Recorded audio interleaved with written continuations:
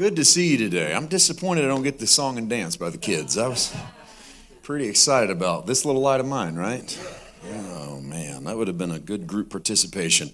It is good to be in the house of the Lord on a Sunday morning. Good to see extended family in Christ. I'm so happy for houses where people can come together, celebrate Jesus, see one another, encourage one another. I want to lift up Pastors Jamie and Lisa. Thank you for what you do. Thank you for who you are, what you represent. Thank you for your friendship. And thank you for sharing this pulpit time today. I count it a high honor when you're asked to minister in someone's church, and then especially on a Sunday morning to know that's pastor time. I want to honor that today and lift up Jesus. Let's make him look good. Sit back, relax, enjoy a journey in the Word together today.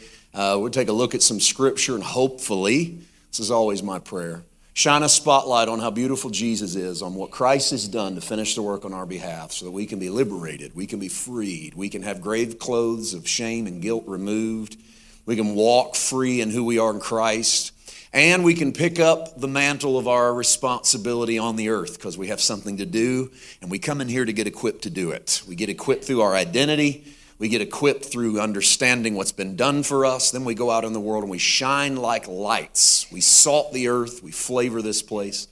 And so I'm excited today to jump in and get to do a little bit of that. I'm also excited to have my wife, Natasha, here with me today. I honor the fact that she got to make the journey.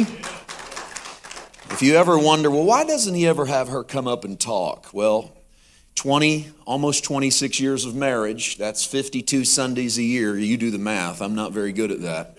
Every one of those times I've asked, hey, you want to get up and say something today? So still got no after all this time, not because she doesn't like people, but because she doesn't like to be up here talking to people. So, but there she is, and I honor her today. She knows if she ever wants the mic, she's got it. And man, let me tell you, if that ever happened, this guy would listen. That would be quite a moment. So, well, are you ready for the word today? All right, let's get started this morning. I'll meet you in the 10th chapter of Acts on our way to this most important of chapters. I don't want to overemphasize it, but I'm afraid it's been underemphasized. I think what happens in the 10th chapter of Acts might be, and here I run the risk of overemphasizing it, but it might be the most pivotal moment in the development of the early church. Because here is the man to whom Jesus passed the mantle and said, you're Peter, you're the rock, and on this rock I'm going to build my church. The gates of hell shall not prevail against it. I'm going to give you the keys of the kingdom. Now we know that all of that stuff applies to all of us rocks. We have access and keys to the kingdom, but here's Peter, who in the minds of the early church is the one that Jesus has selected. And so it's fitting that when there's a turn as to where the gospel goes and who's qualified to receive the gospel, it has to come out of the mouth of Peter, a man who had such an encounter with Jesus, the famous denial, the infamous denial, and then the famous breakfast by the charcoal fire where he is told to go feed the lambs and feed the sheep. Here's Peter, well equipped. Here's Peter, the preacher of Pentecost, the Acts chapter 2 presentation of in these last days and the power of the Holy Spirit that came out of his mouth, the first evangelist of the new church, and sees 3,000 people come to Christ.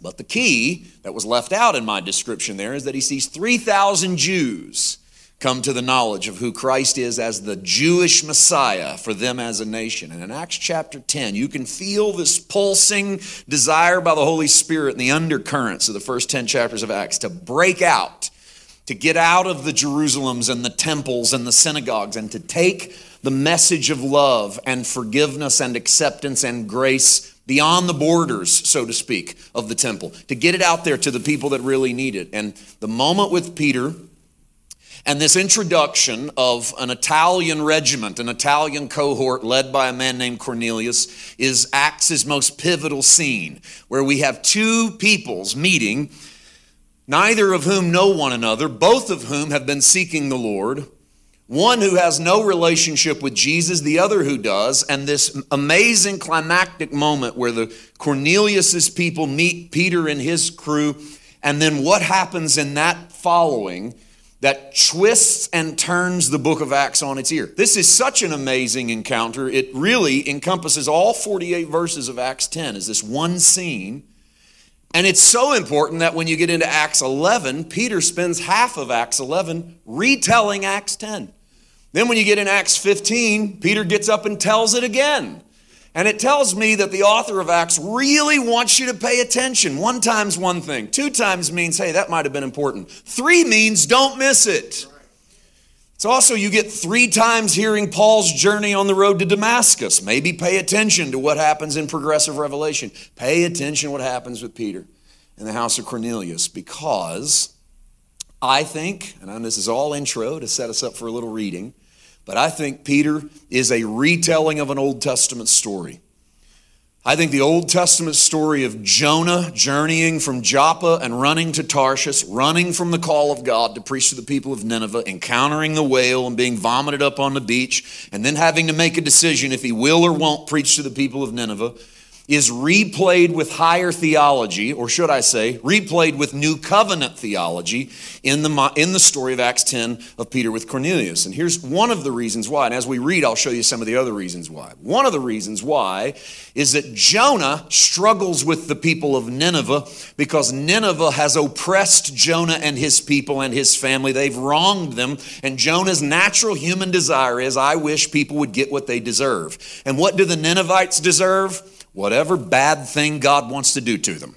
If he wants to crush them, if he wants to drain them, if he wants to break them, I'm okay with that. And then when God speaks to Jonah and says, I want you to go to Nineveh and I want you to preach repentance to them, Jonah bristles because he knows that God is good and that God is faithful and that God is merciful and that God is long-suffering. And he knows that there's a good chance that the people of Nineveh will be convicted and respond to the loving call of God, and they'll ask God's forgiveness, and he's positive that if they do that, God will relent. He won't crush them, he won't destroy them, and Jonah won't get what he really wants, which is a bunch of dead Ninevites. And so what's he do? He runs from the call because he says it'd be better if I just didn't go preach. Because if I don't go preach, then they'll get what's coming to them. And if I go preach, God is good, he'll forgive them. And we don't want to live in a world where Nineveh doesn't get what they deserve. And so Jonah runs, and you know the story, and we don't have to recount it. It's a powerful little 4 chapters in the Old Testament.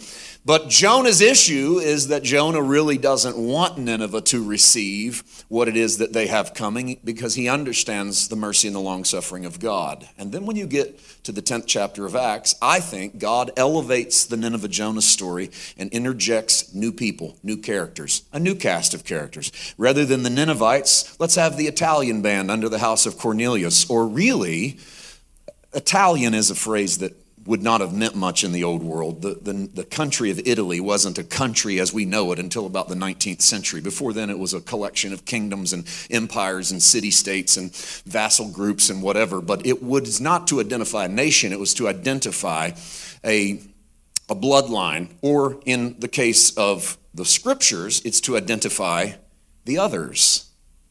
Because there's us, and then there's everyone else. And by us, in the New Testament, I meant Jews, Hebrews, or maybe those who have accepted Christ who are also Jewish, but everybody else is Greek or Gentile or Italian. It's one of the reasons why our etymology is, I don't understand what I just heard. It's all Greek to me. Because whatever we don't understand is Greek. Whatever is outside of us, that's the rest of the world. That's the thing that we don't know very well. And so Acts 10 introduces a new Nineveh. And the new Nineveh are the Cornelius house, the Italian band, the Gentiles, the Greeks, the ones we don't understand. Or maybe, in an extreme case like Nineveh, the ones we don't like, the ones we wish would get what's coming. Pick the people you don't understand and insert them into Cornelius' side of the plot. And then the Jonah character is Peter. A brand new Jonah, a Jonah of a different sort, because this Jonah also hears the word of the Lord to go down and do what he is supposed to do. But in Peter's situation, it's not a rejection of whatever he's supposed to do because he wishes everybody would get what is coming to them. It's a rejection of what he is supposed to do because he doesn't realize everybody is as worthy as he is.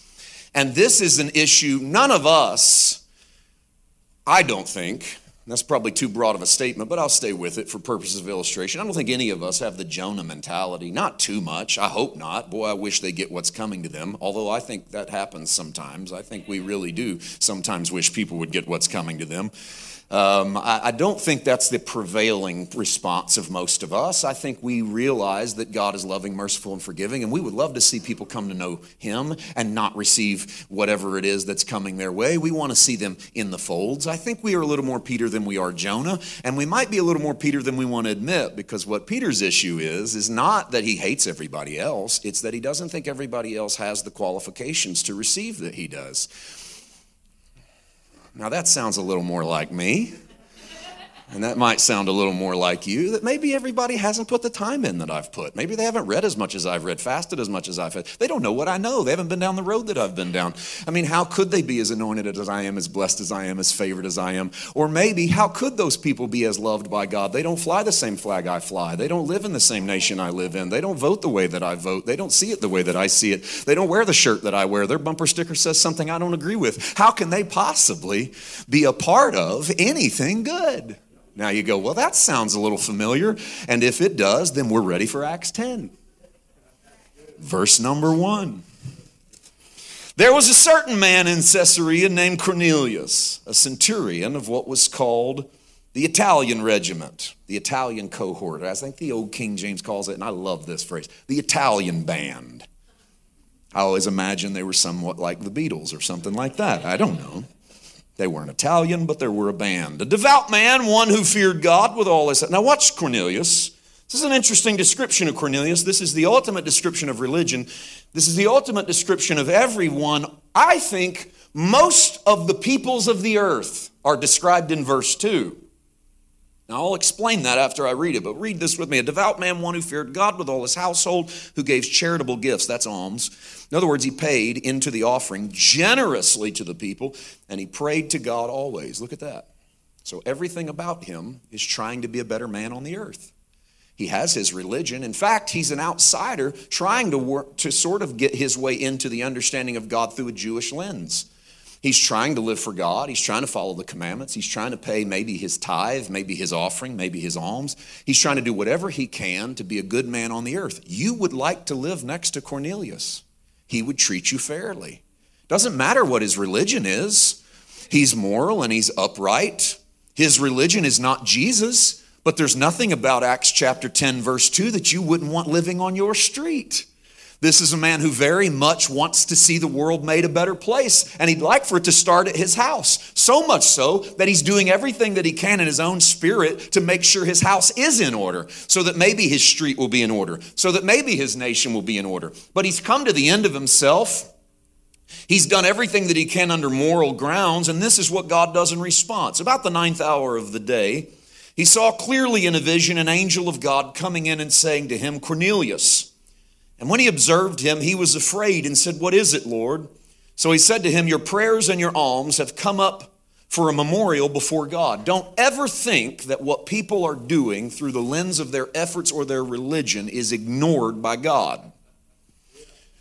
It's easy for us, especially in grace, to go, well, God's not responding to people's works. I don't believe God is pouring out favor or grace based upon people's works. I don't believe that at all. But I also don't believe that heaven has shut its ear unless you pray in the name of Jesus, or shut its ear unless you go to the right church, or fly the right flag, or live under the right banner. God has his ways. We don't always comprehend or understand how he's going to do it, but I hope you can see just a few verses in, God kind of likes Cornelius. God prefers some Cornelius. He likes what Cornelius is up to, at least enough to make another move to try and bring Cornelius into a level of revelation he hasn't had to this point. And now send men to Joppa is what God tells him in verse 5, and send for Simon, whose surname is Peter. He's lodging with Simon a tanner, whose house is by the sea. He will tell you what you must do. When the angel who spoke to him had departed, Cornelius called 2 of his household servants and a devout soldier from among those who waited on him continuously. So when he had explained all these things to him, he sent them to Joppa. Here's one of the reasons why I like to see Peter and the story of the Cornelius house as a new parallel to Jonah and Nineveh, because when God told Jonah to go down to Nineveh to preach repentance, Jonah went to the port city of Joppa, and he bought a ticket on a boat to head west to Spain, to a little city called Tarshish. He was really just running from God. And he made the decision to turn left at Joppa when he should have made the decision to turn right and go to Nineveh. And a new Joppa is introduced in Acts 10 with a brand new Jonah. This time his name is Peter. And he is living by the seaside resort town of Joppa. And I like to think that perhaps he can look out his window at Joppa and see the same port that Jonah turned left when he should have turned right. And here's a brand new opportunity to go take the gospel of God's grace and his mercy and his forgiveness to a people who are in desperate need of it. And so the parallel starts to move in the same realm as which we see the Jonah parallel begin to move. And verse 9 introduces Peter. The next day, they went on their journey and drew near the city, and Peter went up on the housetop to pray about the 6th hour. He became very hungry and wanted to eat. But while they made ready, he fell into a trance and saw heaven opened and an object like a great sheet bound at the 4 corners, descending to him and let down to the earth. And in it were all kinds of 4-footed animals of the earth, wild beasts, creeping things, and birds of the air. And a voice came to him, "Rise, Peter, kill and eat." But Peter said, "Not so, Lord, for I have never eaten anything common or unclean." And a voice spoke to him again the second time, "What God has cleansed, you must not call common." This is such an important moment. We're going to leave that moment hanging there for him. You can feel this is the hinge moment. This is the hinge moment, in my opinion, of the entire New Testament early church. Because if Peter turns left when he should turn right, God's going to find somebody that'll turn right. But it might have delayed you sitting here today. That's how big this moment is, I think, in the evolution of where the gospel will go, the growth of where the gospel will go, and how the others become part of the group.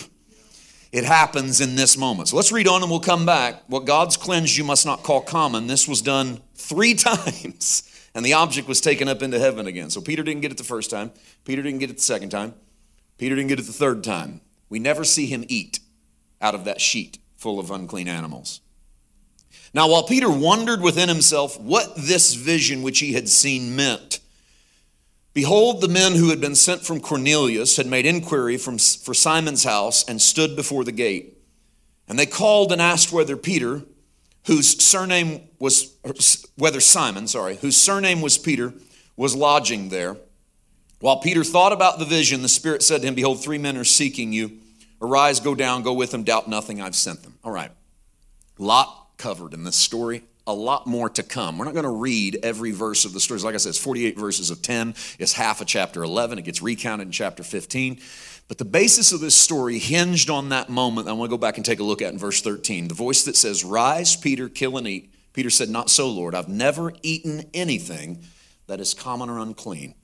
Now, I don't know how much description that it needs, so I'll keep it brief. Peter is sitting on the roof of his house, ready to eat lunch. That sounds odd to us. Our roofs are sloped. You sit on the roof of your house here, you fall off and break your back. That's not the way houses are designed in the Middle East with the flat roof. So he's sitting on the roof, which is sort of his portico, his porch, his deck.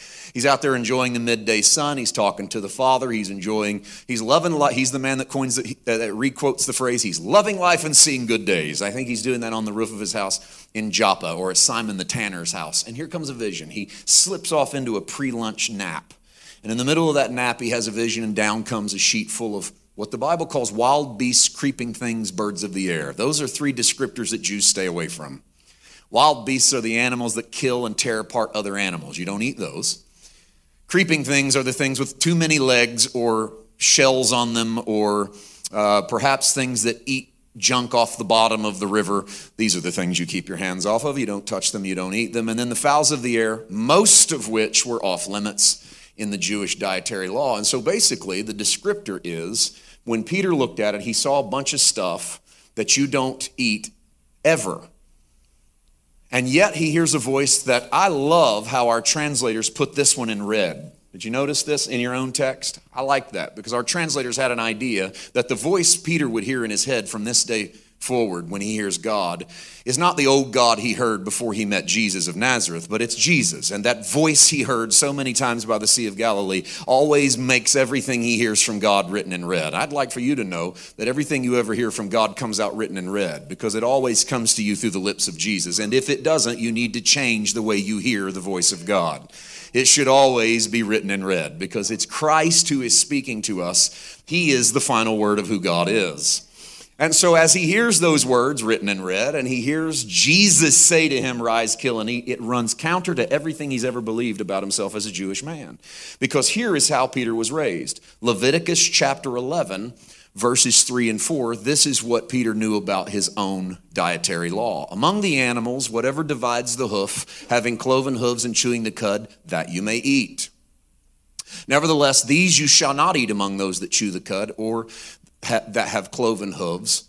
The camel, because it chews the cud but does not have cloven hooves, is unclean to you. And then there's a list and a list and a list and a list and a list. I just wanted to put a little bit up there because I wanted you to see that what happens in the Torah is a list of regulations of what you can and cannot eat. You spend your entire life as a Jewish man in this day, and you never touch those foods because they are considered ceremonially unclean. And being under the law, you accept that as part of life and you move forward. And here you are sitting on the roof of your house, just about to eat. Your stomach is growling. You're ready for food. And here comes all of these animals down in a sheet that you would never touch in your life because they are unclean. And then the voice that you know as Jesus whispers into your spirit, take, kill, and eat. And everything inside of you fights against that voice because you have Leviticus 11 in your heritage.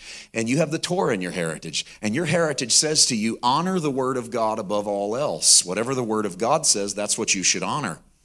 That would go over real big in the church today. If you get up in any church in America and go, hey, we believe the word of God above everything in everything, we would all say amen. And we should rightfully say amen. It's a good blanket statement, but it's simply a blanket statement. It's not a specific one, right? If it were a specific statement, we'd pick a verse out specifically, put it on the screen and say, that's how we live in this church. And maybe the verse we would pick out is, if anyone is caught sleeping with someone they are not married to, take them outside of the city and stone them until they are dead. And we could put that on the screen and go, in this church, we believe everything the word of God says. Can you say amen? Now we went from blanket to specific. Now things are getting serious. It's one thing to amen what is blanket. It's another thing to amen what is specific. And here was why I think the words dripped in red in Peter's ears and in Peter's hearts, because he watched a man named Jesus who reveled in taking that which was in the Word, that which was blanket in the Word, and bringing the specifics to light and questioning the authenticity of the specific in light of the love of God. And so Peter is watching Jesus function in a world in which adherence to regulation was considered the highest form of spiritual morality. The most moral people on the planet in the days of Jesus would have been the Pharisees or the high priest, who had strict adherence to the specific commands of Torah. Whatever the specific commands were, strict adherence to those was considered high morality. But the problem that Jesus ran into in his lifetime, that Peter watched Jesus try to navigate, and that now Peter in Acts 10 is being challenged to navigate on his own, and that I dare say we need to be challenged to navigate, is this, is that when you put adherence to obedience and Scripture above loving people, you've missed the point of the heart of God. Now that never gets a round of amens like I always hope that it will. Perhaps we're just chewing on it, but I think it's also perhaps we're a little hesitant to amen it, because we know the implications of what that statement means. Because what that statement means is we can't just take any old verse out of the Old Testament and slap our amen on it if adherence to that verse interferes with loving people. And while that sounds like it's something we should amen, it's difficult to bring ourselves to that point until we get to watch Jesus live that out. And we're okay if we can see Jesus do it. So let me help you see Jesus do it. And I'll just take one example from each gospel. So that won't take us all day because there's only Matthew, Mark, Luke, and John. But just one example from each gospel of Jesus who faces not just the blanket law, but the specific codes of the law, and begins to reimagine them in a world in which you thought God loved people more than God loved strict adherence to rules and regulations. And that's a difficult pill to swallow if you're in love with rules and regulations. But people should trump whatever it is that you feel is a specific rule and regulation. Here's an example. Remember in Matthew chapter 5 at the Sermon on the Mount, Jesus says, "You have heard it said, and as it is written, do unto others," or I'm sorry, not do unto others. You have heard it said, and as it is written, that if a man does something to you, that it is eye for eye, that it is, what's the next one? Eye for eye, tooth for tooth. I only ask that because I think we got that. Like, that's deep in us. We can all quote it. Because it's sort of human nature. He did it to me, I'm going to do it back to him. Whatever he did to me, I'm going to do to him. Jesus said, you've heard that said. Where did they hear that said? By the way, eye for eye, tooth for tooth. In the law, that's in the Torah. That's scripture. You can put chapter and verse on that. That I say that it's an eye for an eye and it's a tooth for a tooth. But Jesus said, but I say to you. Now I want you to listen to that transition. You have heard it said, eye for eye, tooth for tooth. But I say to you. But I say to you, it's already written, eye for eye, tooth for tooth. You don't have to say anything to me. Word of God, bless God, eye for eye, tooth for tooth. Jesus goes, but I say to you, here's Jesus running into a law and wanting to show us that people trump strict adherence to law. And if you live in a world where it's eye for eye, tooth for tooth, what happens in one generation? No one can see, no one can eat. Why? Because everybody's blind, no one's got any teeth left. That's the way that world would work. If you live in a place where you get whatever it is you do to other people, you're going to mess that up. And you're one generation away from not having two generations. Because that's the response of strict adherence to people get whatever it is they have coming. And Jesus says, but I say to you, if a man smites you on the cheek, turn to him your other one also. Well, man, that's not as fun. It's way more enjoyable that if you take my eye, I get to take your eye. That's a better way to live. I mean, then I at least get a chance to win, or at least get even. But in Jesus' term, why? Because Christ is not trying to make you weak. Christ is trying to elevate you to a place of strength that can't be found through an adherence to a system of reciprocity. That when you give to people what they give to you, the whole world ends up blind. Well, what would happen if the kingdom of God had a different way of functioning? So Jesus runs into a law and says, but I say to you, with a chance to do this, Jesus turns to do this. Oh, that's not all of them. In Luke chapter 14, Jesus is confronted by the scribes and Pharisees, by the high priest, because he's been healing people on the Sabbath. And Jesus says to them, how many of you, if you had an ox and he fell into the ditch on the Sabbath day, wouldn't hesitate to go pull your ox out of the ditch? Now, why does Jesus ask them this? Because in the Old Testament Torah law, a man was found gathering sticks so he could build a fire on the Sabbath day. And he was brought before Moses. And the ruling was that if he gathered sticks on the Sabbath day, that is doing work. Even if that work is noble and honorable, you deserve to die. They took the man outside the camp, stoned him to death. Jesus is confronted for doing work on the Sabbath and says, if you had an ox and he fell in the ditch, wouldn't you feel it was imperative to go pull him out of the ditch? And according to, if you take the man gathering sticks gets stoned outside the city as the template for what you're supposed to do to people who work on the Sabbath, Jesus is the next in line to get taken outside the city and stoned to death on the Sabbath. But Jesus is showing you that the loving heart of the Father is to show us the importance of the individual, who they are, what they have, and that should be honored and that should be respected, because the respect of the individual should always be respected, should always be held in higher regard than your individual interpretation of what the law means. That's not easy to go down. There's more. In the book of Mark chapter 2, Jesus meets with a bunch of prostitutes and sinners and tax collectors and has lunch with them. And the Pharisees pull off to the side and say, why is it that you eat with sinners? Why is it that you fellowship with the unclean? Interestingly enough, when you get on up into the book of Acts, and did I give you Acts chapter 10, verse 27? Look at this. This is when Peter actually meets Cornelius. I'm just jumping ahead for just a second because I want to show you something.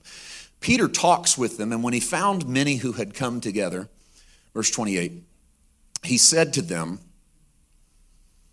You know how unlawful it is for a Jewish man to keep company with or go to someone of another nation, but God has shown me that I should not call any man common or unclean. I want to borrow that for a second, because you notice Peter won't go in and eat with the house of Cornelius, or he's hesitant to go in and eat with the house of Cornelius. Why? Because they're sinners, because they're Gentiles. Jesus in Mark chapter 2 did exactly what Peter hesitates to do in Acts chapter 10. Peter was running with Jesus and still missed it, because our strict adherence to the law often trumps how much we love other people, because we are worried about what other people will think about us if we're found cohorting with people that are of the others. What if we accept people who are of the others? What are people going to think about me? If they see me hanging out with so-and-so or talking to so-and-so or being involved with that, they're going to think that I'm this, or they're going to think that I'm that. And Jesus had to experience that as he walked through the earth, because what people saw in him didn't always equal up to what Jesus was doing. My favorite is John chapter 8. When the woman caught in the very act of adultery. Remember, we pulled a specific text a while ago from the Torah and said, what if we want to live by this one, which is if you are caught sleeping with someone else's spouse, you're dragged outside of the camp and you're stoned until you are dead. Jesus is confronted with that very specific law in his life and ministry in John chapter 8. And the Pharisees come to him and they say, Moses says we should stone her to death, but what do you say? And the attempt is to pit Jesus against Moses. And why would they do that? Because the lifestyle they've seen Jesus live is one in which when Jesus runs up against the stone cold law, if it doesn't love people, Jesus has a way of walking around it. And so they look at Jesus and say, well, what do you think we should do in this situation? And Jesus reaches down and doodles in the sand. And you know, I talked a little bit about that last night or the night before. I think sometimes you need to just stop, talk to the Holy Spirit and say, Lord, what do you think I ought to say here? Even Jesus? Yes, that's our template. Don't respond so quickly. This isn't as easy as it sounds. I'm supposed to drag her outside of the city and stone her to death. That's what the word of God says. Thus saith the Lord, she should die. And Jesus says, he without sin among you casts the first stone. Why does he do this? Because loving people and showing the grace and the mercy of the Father trumps whatever else it is that we run into in life. Now, Peter has all of this in his head because Peter was at every situation. He was at every incident I just told you about. He lived them all out in full color, in detail. He heard and saw that Jesus. And when this sheet comes down into the life of Peter, Peter has an interpretation. I want you to remember this. When he saw the sheet, I'll reread this for you. When he saw the sheet, here's what he heard. What God has cleansed, you must not call common. That was in regards to animals, right? Here's how Peter heard it in Acts chapter 10, verse 29. Go back to that text I just gave you. Acts 10, 28, 29. 10, 28. You got that? All right. He said to them, you know how unlawful it is for a Jewish man to keep company with or go to one of another nation? God has shown me that I should not call any man common or unclean. Let me stack them up for you. When he saw the sheet, there it is. When he saw the sheet, what did he hear? What God has cleansed, don't call common. When he told other people what he heard, he said, God showed me I shouldn't call any man common. Let me slow down, make sure you see that. When he saw the sheet and God said, take, kill, and eat, he said, I don't eat anything that's unclean. And God said, don't call common or unclean whatever I've cleaned. Then when he's introduced to the house of Cornelius, he reimagines that vision as, God showed me I shouldn't call any man common or unclean. When God showed him the things on the roof, God never mentioned people. God just said, take, kill, and eat.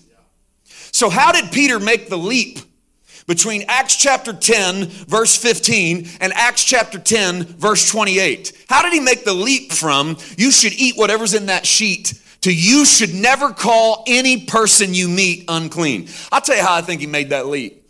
He had Jesus as his guide. I think his entire journey from Joppa to the house of Cornelius is a brand new journey to Nineveh. And what Jonah failed to learn, Peter learned. Where Jonah fails to really grasp the heart of God, and he needs a whale, and he needs vomited up, and he needs that little shrub story from Jonah 4 and all the stuff that accompanies it. Peter doesn't need that. He just needs to remember the words written in red. And if you can remember the Jesus that spoke those words into your heart, you'll see Jesus running up against the stone cold realities of the law and doing whatever the written code says to do, and then taking the step to the side, not because he's trying to circumvent God's holiness, but because he's trying to love people right where they are, whether they're a sinner or a Pharisee or a tax collector or a woman caught in the act of adultery or someone that needs healed on the Sabbath. He won't let the realities of the strictures of the law stop him from loving people. And so as Peter's taking the journey to the house of Cornelius, he's recalling, because remember we read and Peter meditated on what that sheet of animals meant. And as Peter meditated on it, it began to transform in his mind. It wasn't God just trying to tell him he can eat whatever is put in front of him. That'll be a part of the message that comes later. But it was, don't you ever call anyone you meet unclean or common. Now that's quite a leap. But he made it because he had the template of Jesus, who amazingly, this is one of my infatuations with Jesus, a man who never met anyone so bad that he couldn't reach out and hug them and love them. Judas Iscariot has just sold Jesus for 30 pieces of silver. And he walks into the Garden of Gethsemane. And the Gospels say Jesus looks at him and says, "What are you doing here, friend?" And Judas, so used to Jesus, the loving Jesus, reaches in to kiss Jesus on the cheek. And Jesus takes the kiss, knowing it's a kiss of betrayal. That's a Jesus I'm enamored of. Never met a person he don't reach in to hug, knowing that they're reaching in to hug him with the knife to stab him in the back. And he still brings him in. Because he just spent hours sweating great drops of blood going, "Father, whatever cup it is you put in front of me, I'd rather not drink it, but I'll drink it." And the first sip that's brought to him is a betrayer. You go, "Are you serious? You still want to drink the cup, son? Bring him in, Father." He can't be worse than the woman caught in the act of adultery. He can't be worse than the Samaritan woman you took me to in John 4. He can't be worse than that centurion whose son I healed just by speaking the word. Bring him in. That's the template Peter has when he goes to the house of Cornelius. He doesn't understand what he's there for. He still doesn't understand what he's there for. One of the follow-up verses in Acts 10 is, "What is it you guys want me to do for you?" Which I always thought was such a crazy question. I mean, this is open door evangelism, man. And you got to ask him what it is you guys want, because in his mind, he shouldn't go in and judge them, but they still don't really qualify for the Jesus he has. He just hasn't judged them yet. There's a progression in his revelation. It's going to end up being, wow, they got the same Holy Ghost we got. Because at the end of Acts 10, he says, anyone who believes on Jesus can receive repentance of sin. And the Bible says, as he spoke these words, the Holy Spirit came into the room, and every one of them began to speak with other tongues. And Peter and those with him were amazed, for they saw the same Holy Ghost they had on the house of Cornelius and the Gentiles. And Peter said, who could forbid these men from being baptized? Which was unheard of. You didn't baptize Gentiles. And yet Peter, walking right outside of the law, circumventing what was written down, and decides he's going to start acting like Jesus, and goes, well, if God takes him in, maybe I ought to take him in. And if he'll put the Holy Spirit in him, maybe I could dunk him in water, let him identify with the resurrected Christ. Which that blew our Pentecostal minds when I was growing up, that anybody could get the Holy Ghost hadn't been baptized in water yet. And we said, wow, that's not even possible. You got to do these things in order, man.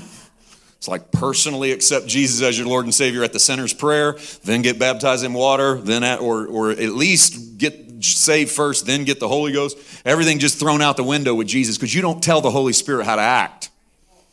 That's what I love about the book of Acts. You don't ever tell the Holy Spirit what order he can do things in. He loves people. He's ready to move wherever the Father says move.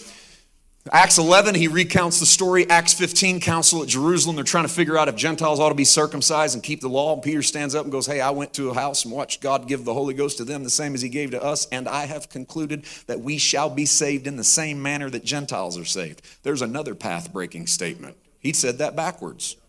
He didn't say Gentiles shall be saved the way we are. He said, I perceive we shall be saved the same way they are.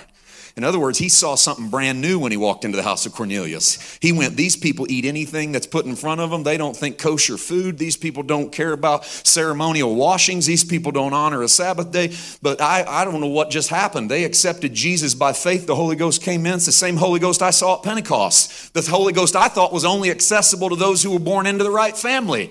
Everything that had been written up to that point, he ran into like a solid rock. And he had to take a step to the side and go, I think God loves people more than he does strict rules. Be careful what you call common. Be careful what you refer to as common or unclean, because the moral of the story is you don't make the rules. And you go, yes, but there are rules. The second moral of the story are the rules don't trump people's reality, their individuality, and their heart. The love of God for people is the greatest thing the gospel has going for it. It's why I said to you for the last 2 nights, the worst thing we can do with Christianity is relegate it to a system of moral code whereby we think if you do them, you'll become perfect. That is awful. It's satanic and it's antichrist. Because the gospel is not trying to do better. The gospel is good news. He doesn't consider you common. He doesn't consider you unclean. He reaches out and grabs you when you've just took a knife and stabbed him between the shoulder blades with your 30 pieces of silver. He still calls you friend, lets you kiss him on the cheek. How close do you want to get? Yeah, you don't know how bad I've lived. How close do you want to get, Judas? He knows you're going to betray him, but he still tears bread in half, slides it across the table at you. Says, take, eat, this is my body. Take, drink, this is my blood. Any man eats this, he has my life in him. Any man drinks this, he has me. If you don't eat and drink this, we don't fellowship together. Judas takes it in, walks out of the room, and betrays the Lord Jesus. That's the risk God had to run to save all of us traitors. That's the risk he has to run to pour his grace onto ungrateful people and unworthy people, the chiefest of who I am. That's why Paul said he was the chiefest of sinners to Timothy. We try to wonder, why would Paul call himself the chiefest of sinners? He's the righteousness of God. I've made this argument. Why would Paul try to call himself the chiefest of sinners? He's the righteousness of God in Christ. You shouldn't call yourself the chiefest of sinners, because he never lost the consciousness that the reality is I'm loved in spite of myself. Because sometimes, though I'm the Apostle Paul, I sure do act like that snot Saul of Tarsus. And man, do I need some grace. And even though I like to consider myself one of God's men of faith and power. And I hope you consider yourself one of God's men and women of faith and power, one of the sons of God. Even though I know I'm a son of the kingdom, man, sometimes I act like a son of this world. And sometimes I act like a son of something else. What? You don't have to read anything negative into that. Just a son of people. It's my parents, mom and dad. Was that too far? No, that's not a bridge too far at Grace Life, right? I'm good.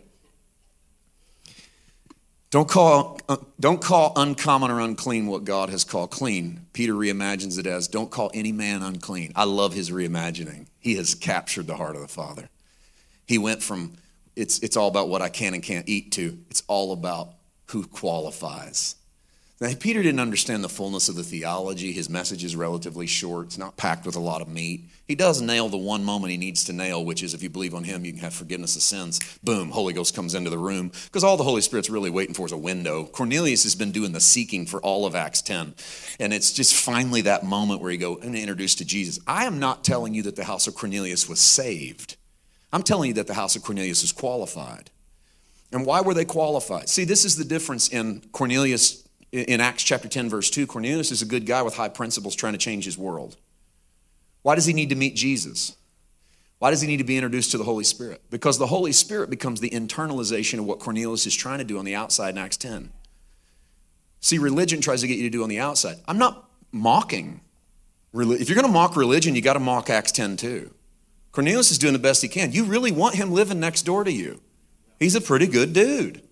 You go, yeah, but he's religious. Well, it's better than anti-religious, I suppose, or anti-relationship, or hating God. At least Cornelius is doing something to improve both himself and the world around him. So why does he need Christ? Because Christ isn't just about reaching up a ladder to try to achieve something in God. Christ is about an identity, about knowing I'm a new creation, about having access to whatever Jesus has access to.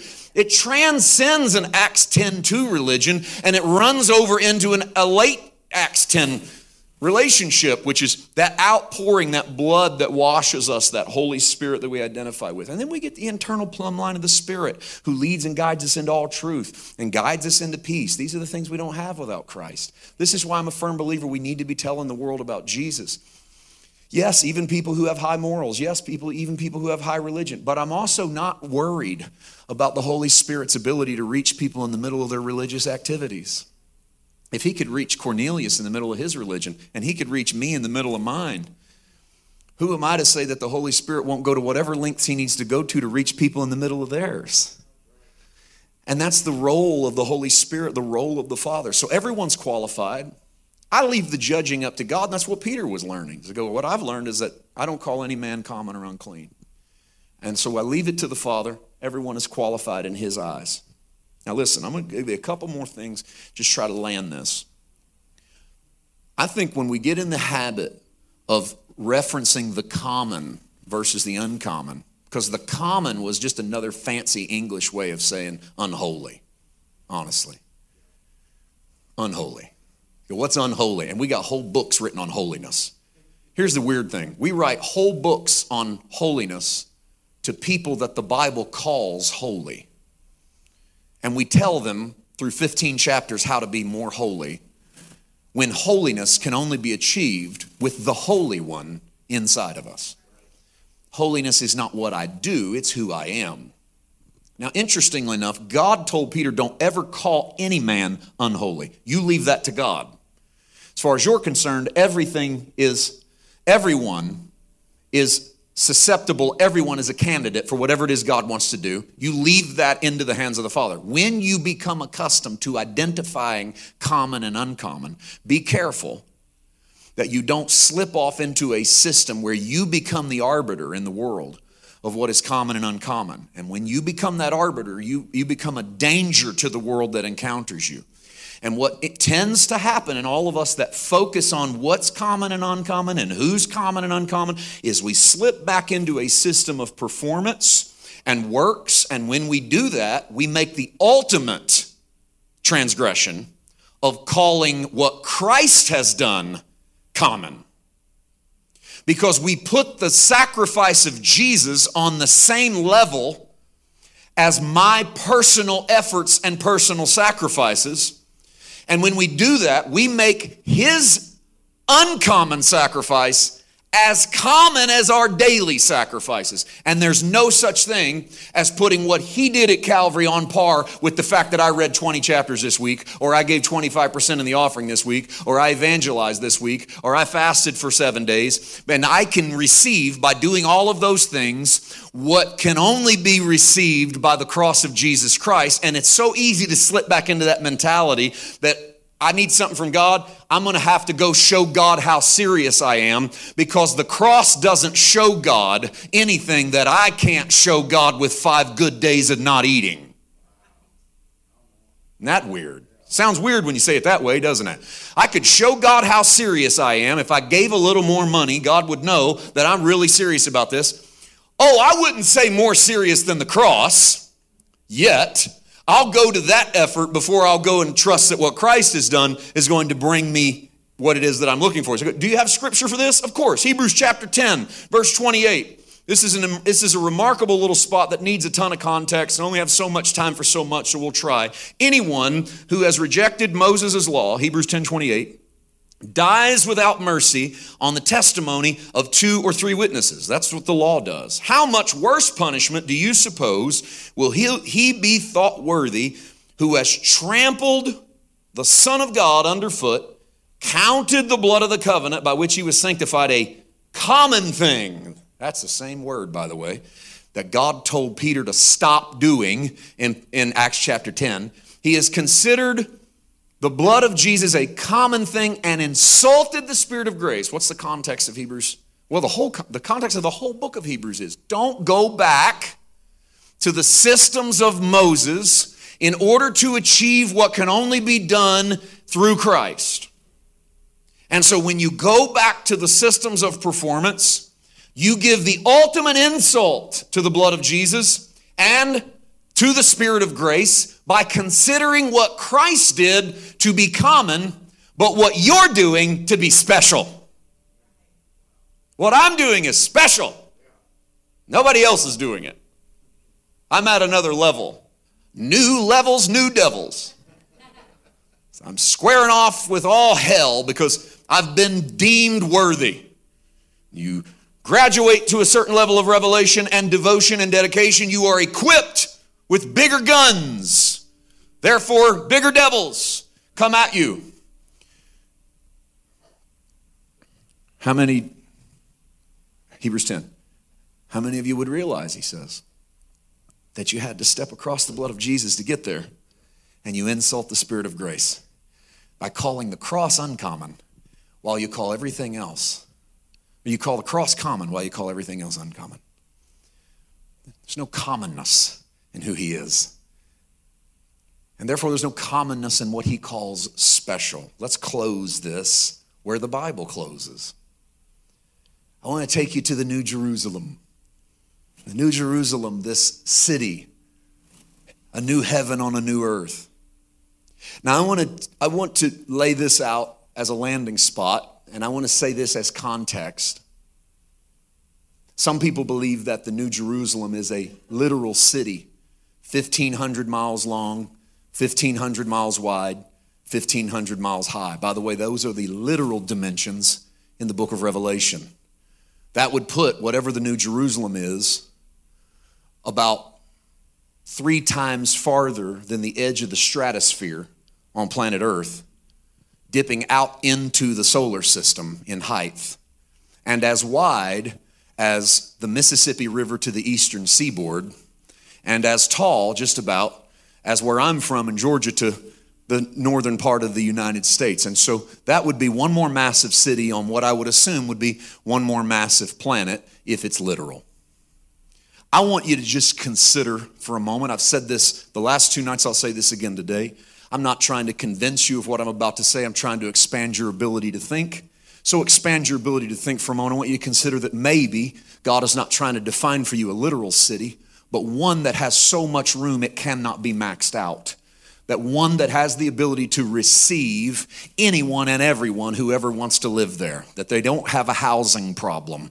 That they don't have a land problem. That they don't have a provision problem. They're not overpopulated. They are not threatening the environment. They are not changing their climate. They are part of something that is completely, that has no limitations. Maybe that's that New Jerusalem. And if that is that New Jerusalem, then the reality of what the angel says to John in the book of Revelation is, if you want to see the Lord's bride, let me show you the Lord's bride. And I saw a city coming down from God out of heaven. And if it's not literal, but it's figurative, then maybe what's being described in Revelation as the New Jerusalem is the bride of Christ. And if you think you're part of the body of Christ now, consider the possibility that you are populating a New Jerusalem. That you, I don't mean a country, a flag, a piece of geography, but that by being part of the kingdom of God, you are a recipient of whatever Revelation says is already inside of that city.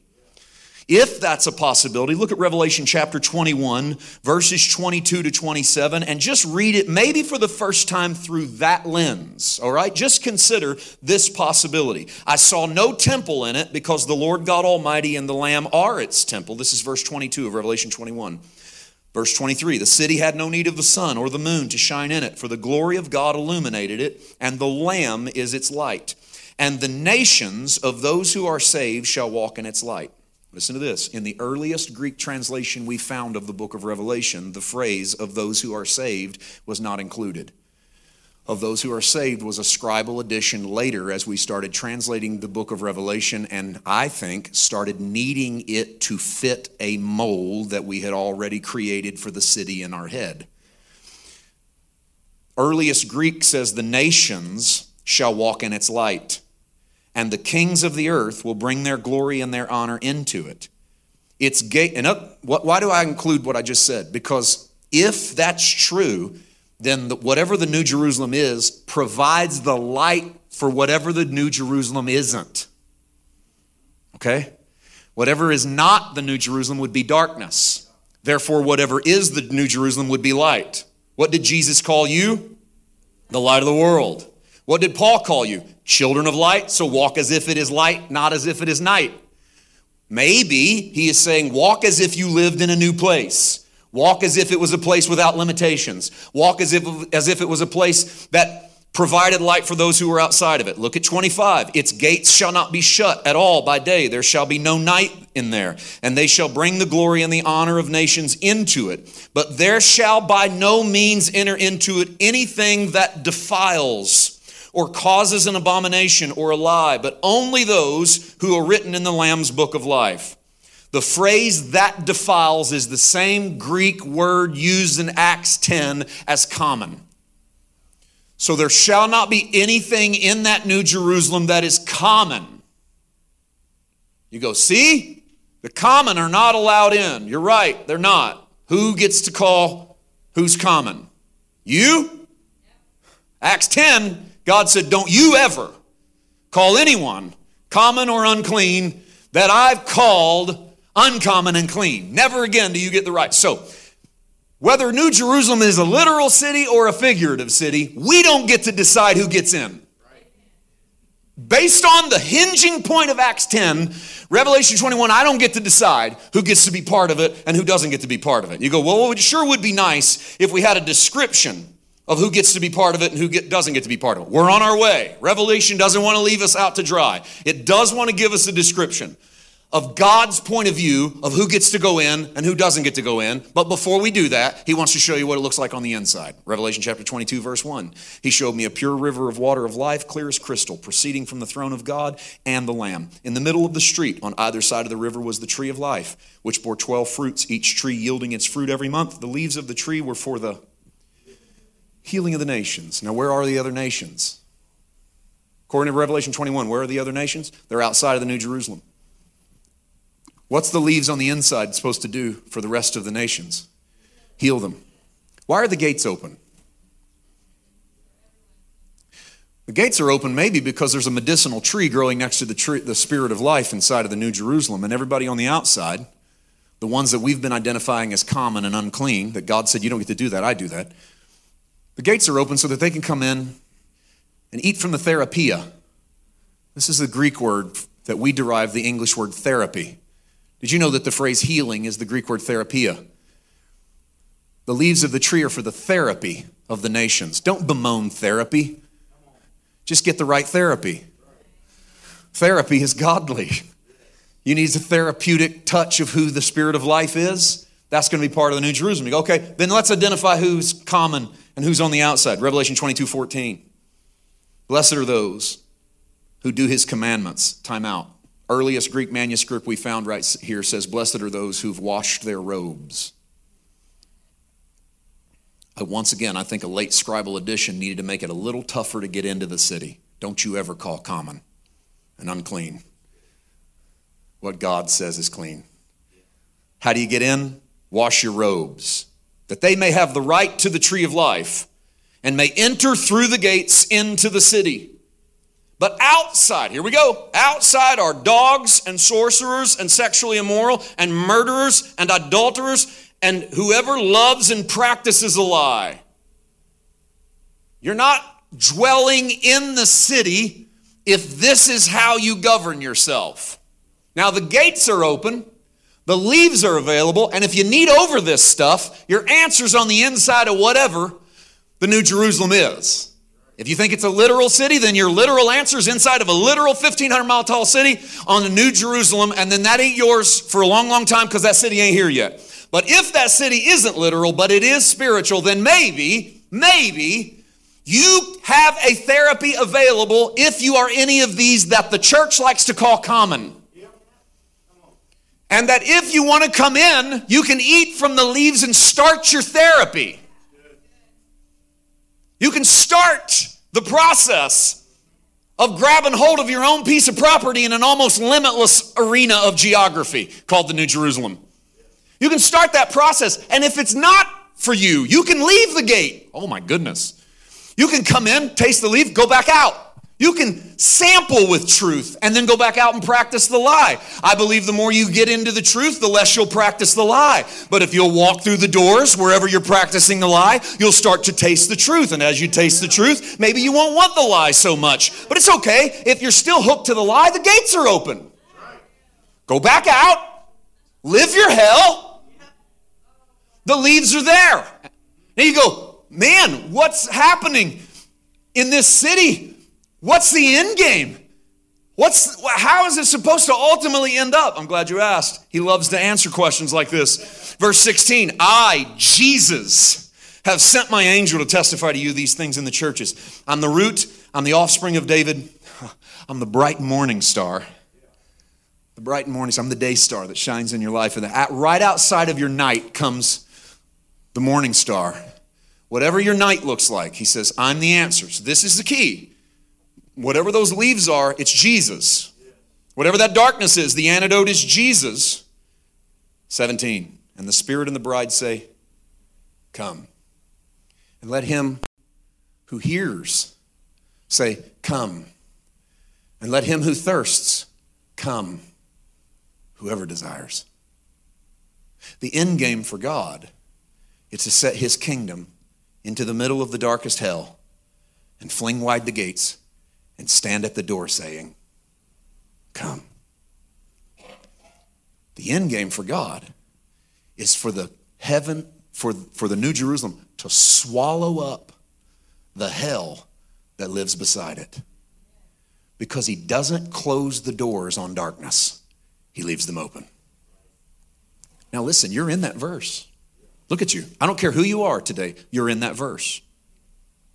Read it again. The Spirit and the bride say, come. Are you the bride? Yeah. Do you have the Holy Spirit? Yeah. What should you be declaring to everyone you see in the world? Come. Not come to my church. Now that might be part of it, but come here to the healing. Come here to the leaves. Gates are open. You qualify. I'm not going to call you uncommon. I'm not going to call you common. I'm not going to call you unclean. That's not my call. You know what my call is? Come. You know what my call is? He loves you. He's camped out next to you. He put himself right there. Whatever your darkness is, it's okay. He's the day star. He wants to rise in your life. You don't like it? That's okay. You can kiss him, hug him, stab him in the back like Judas. He's going to reach out and grab hold of you. And you know what's going to happen when you run back out of the gate and run back to your lie? He's going to walk to the edge of the gate like the father waiting on the prodigal son to come home, and he's going to go, come. Come. I want you and me to have fellowship. I want us. So you and I are saying come. Let him who hears say come.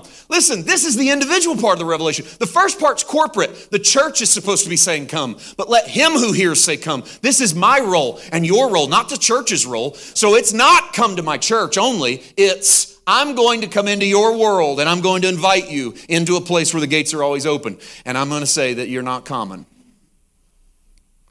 I'm going to say that's up to God. And the work has been done on your behalf. And then look at the last one. Him who's thirsty, come. Take the water of life freely. That's whoever else is left. You want the water of life? Where is it? It's in him. Be careful what you call common this week. Be careful. You might just be talking about one of his. And they might be on a journey. They might be on a religious journey. They might be on a self-righteous journey. They might be on a high morality journey. They might be miles from Jesus. But he says, be careful what you call common. I've got plans for them. I'm swinging the door wide for them. I'm enticing them with the therapy of the leaves of the tree. I'm showing them my goodness. You let me do the work. Your job is to keep saying, come, come, come. Father, thank you today for this word. Thank you, Father. I've been so excited as I delivered it that there's so many moments where I probably overran that spot. And Father, all that's on me. And I ask that wherever I interfered with that word, let them forget that. Help them to take what is you in it and let that grow in their heart. Let that spring forth so that we never again call that common that you have chosen, that we receive all that you have done on our behalf And then we turn to a world that we know is full of all of those others in Revelation 22. And we say to them, come, drink freely. You qualify for the leaves and the water.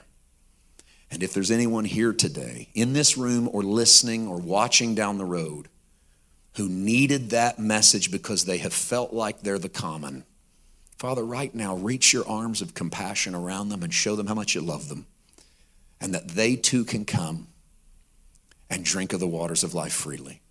How? Same way the house of Cornelius did. Just receive it. Just receive you and who you are. We thank you for that in Jesus' name. Amen. Amen. Grace Life Church, I hope you had half as much fun